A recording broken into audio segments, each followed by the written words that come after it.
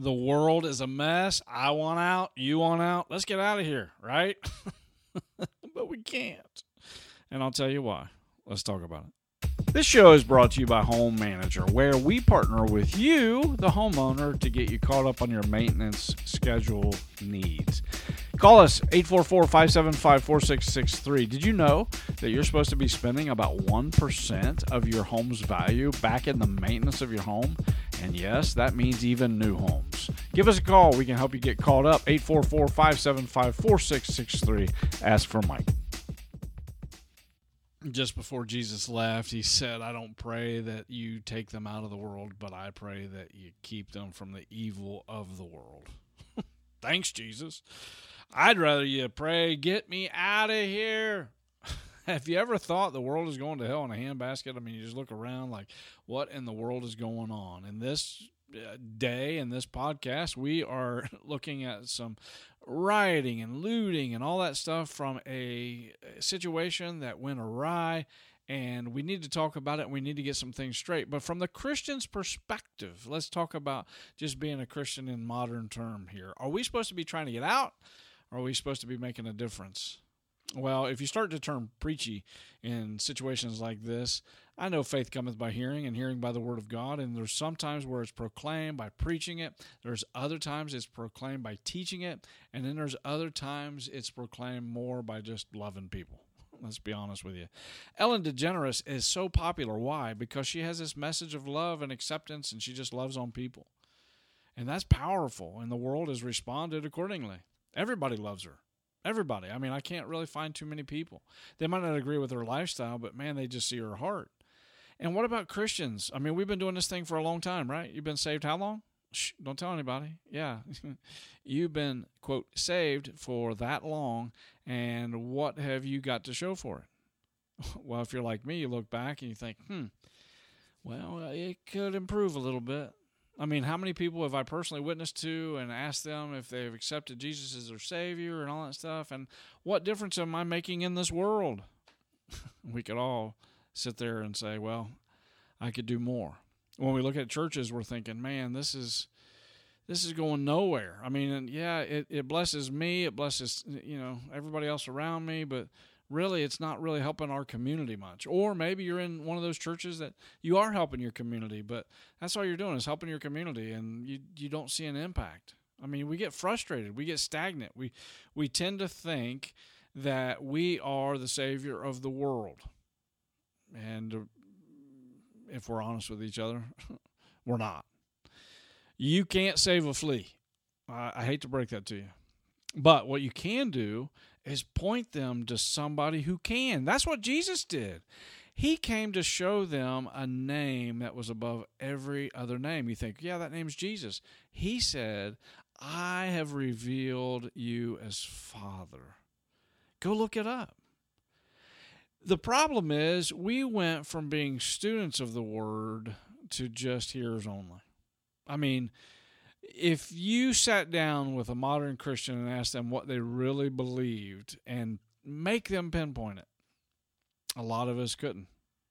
And that's an indictment, really, on the comfort level that we have in each church, the comfort level that we have in America.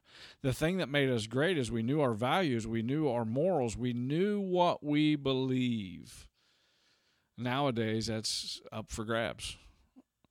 Your truth might not be my truth, so we can judge your truth based on my truth. We'll leave God's truth out of the equation. I often tell people there's three sides to every story. There's my side, there's their side, and of course there's God's side.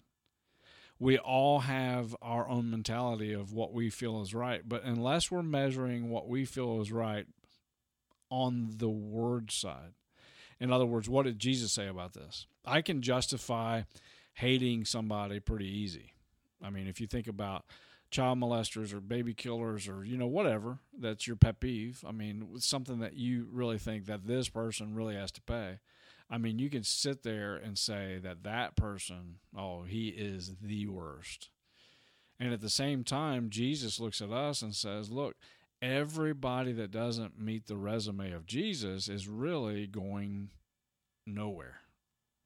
You can't be near him. You can't be around him. Why? Because he's holy, and that just will not work. So he come to the earth, and he, took care of all of that. And he made it very simple. And he says, I'm going to pay for all the sins that you do in the flesh. As a matter of fact, there's a Trinity involved here. God the Father, the mastermind. Boom. He's on it. He's the architect. And he approaches the Son. Hey, look, I need a payment. And I need you to go to the earth, and I need you to pay the sin payment. And I'm going to bring you out of that earth again, and you'll be the advocate. And I'll give you a name above every name.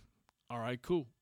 And then we have the Holy Spirit, the third part of the Trinity. Hey, after Jesus is done, I need you to go to the earth, and I need you to teach them what Jesus, and to reiterate what Jesus has taught them, teach them the Word. So the Holy Spirit was like, cool, I'm on board. And I'm putting this in layman's terms. I'm not being disrespectful. I'm just saying it in practical terms so that our listeners can hear it and receive it, because this is truth. Jesus said that the Holy Spirit, when he's come, there's a necessity that I leave so that when he comes, he can show you all things. He can lead you and guide you into truth. And the thing that he's going to do, found in John chapter 16, is this. He is going to convince you of your righteousness, because your righteousness is now of him. And he's going to let you know that the devil is already condemned. And the last thing he's going to do is let you know that you have one sin that you need to deal with. Just one? Yep. The sin that he's going to convince you of, or to convict you of, is the fact that you do not believe on the Lord Jesus Christ. And that is your ticket to heaven. If you believe in his payment, now the Holy Spirit did his job. And guess what? You get to go where he goes. Now, what about all the other stuff, Mike? What about smoking and cussing and drinking? What about all the people that hurt people and all that? Where does that come in?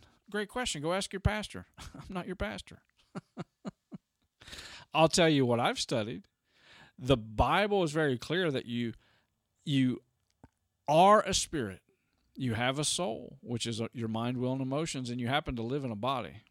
So if you look at it like an astronaut, you put on a suit that allows you to be in an atmosphere that you're not necessarily allowed to live in. And in this world, we have been given an earth suit. Well, the earth suit in this particular case have cravings that it wants to do. Oh, tell me your body doesn't have a voice. Of course it does. And it does some things that your spirit man who got saved really don't want you to do, but you give in to the flesh because it has a bigger voice than your spirit. And you let your mind, will, and emotions, your soulish realm, dictate to you how you're going to feel, how you're going to respond, how you're going to think. Well, God has the perfect answer for all that. He says if you'll renew your mind by reading the Word of God, you'll know what to do. Right? So you can renew your mind. You can have a new will. You can have new emotions about some things. And guess what? You get a new body when you pass from this life to the next life. So no sin is going to enter into heaven because you get a new body. The thing that we do now is in the flesh. We cuss and we steal and we cheat and we rob and we murder in the flesh, and that is going to be dealt with. But the spirit man, it's time to get that guy right. You have to accept Jesus Christ in order to cross over. That's the payment. In order for you to be where God is, accept him. Period. End of story. Now, if you want heaven on the earth, deal with your attitude of being a hater. Deal with your attitude about being a robber. Deal with your thought process of cheating somebody. All of that will lead you and guide you into a bigger truth. And this is where Jesus comes in. He's in heaven advocating for us, praying for us. It's not the opposite. We're not praying, Jesus, you come down and do the work. No, he left us fully equipped with his name and his power to do the works that we need to do to manifest the power of God in this earth. And we can tackle some of this stuff together, but it takes us uniting in love. We can't look at each other across the table and just snarl at each other and expect God to do wonderful things in our presence. No, we need to leave that gift at the altar, the Bible talks about, and go make it right with our fellow man. Go talk to each other and say, look, if I've offended you, let us get this thing right. And that's the problem with this whole mess with the police officers in society. They think that we can't just have a dialogue and fix this. And I believe that we could. And from the celebrities down to the peasants like me, we would have to agree that we just don't know everything that there is to know. But we're working on answers to get there. I don't know the pressures that has been involved with all of the mistakes that have been made or all the good decisions that have been made. I don't know where one person gets off track versus where one person stays in line. I have no idea how that works, other than the fact of they get up every day and that person either makes the right decision or the wrong decision. And I have a feeling it's based in how they view the relationship with God and whether or not they're trying to follow his will for their life or whether they're trying to follow the flesh and what that person would want to do versus what God would have them do. We need to take a look at society as a whole and fix some of these issues, but I'll tell you what, the only way we're going to do this is with God's help.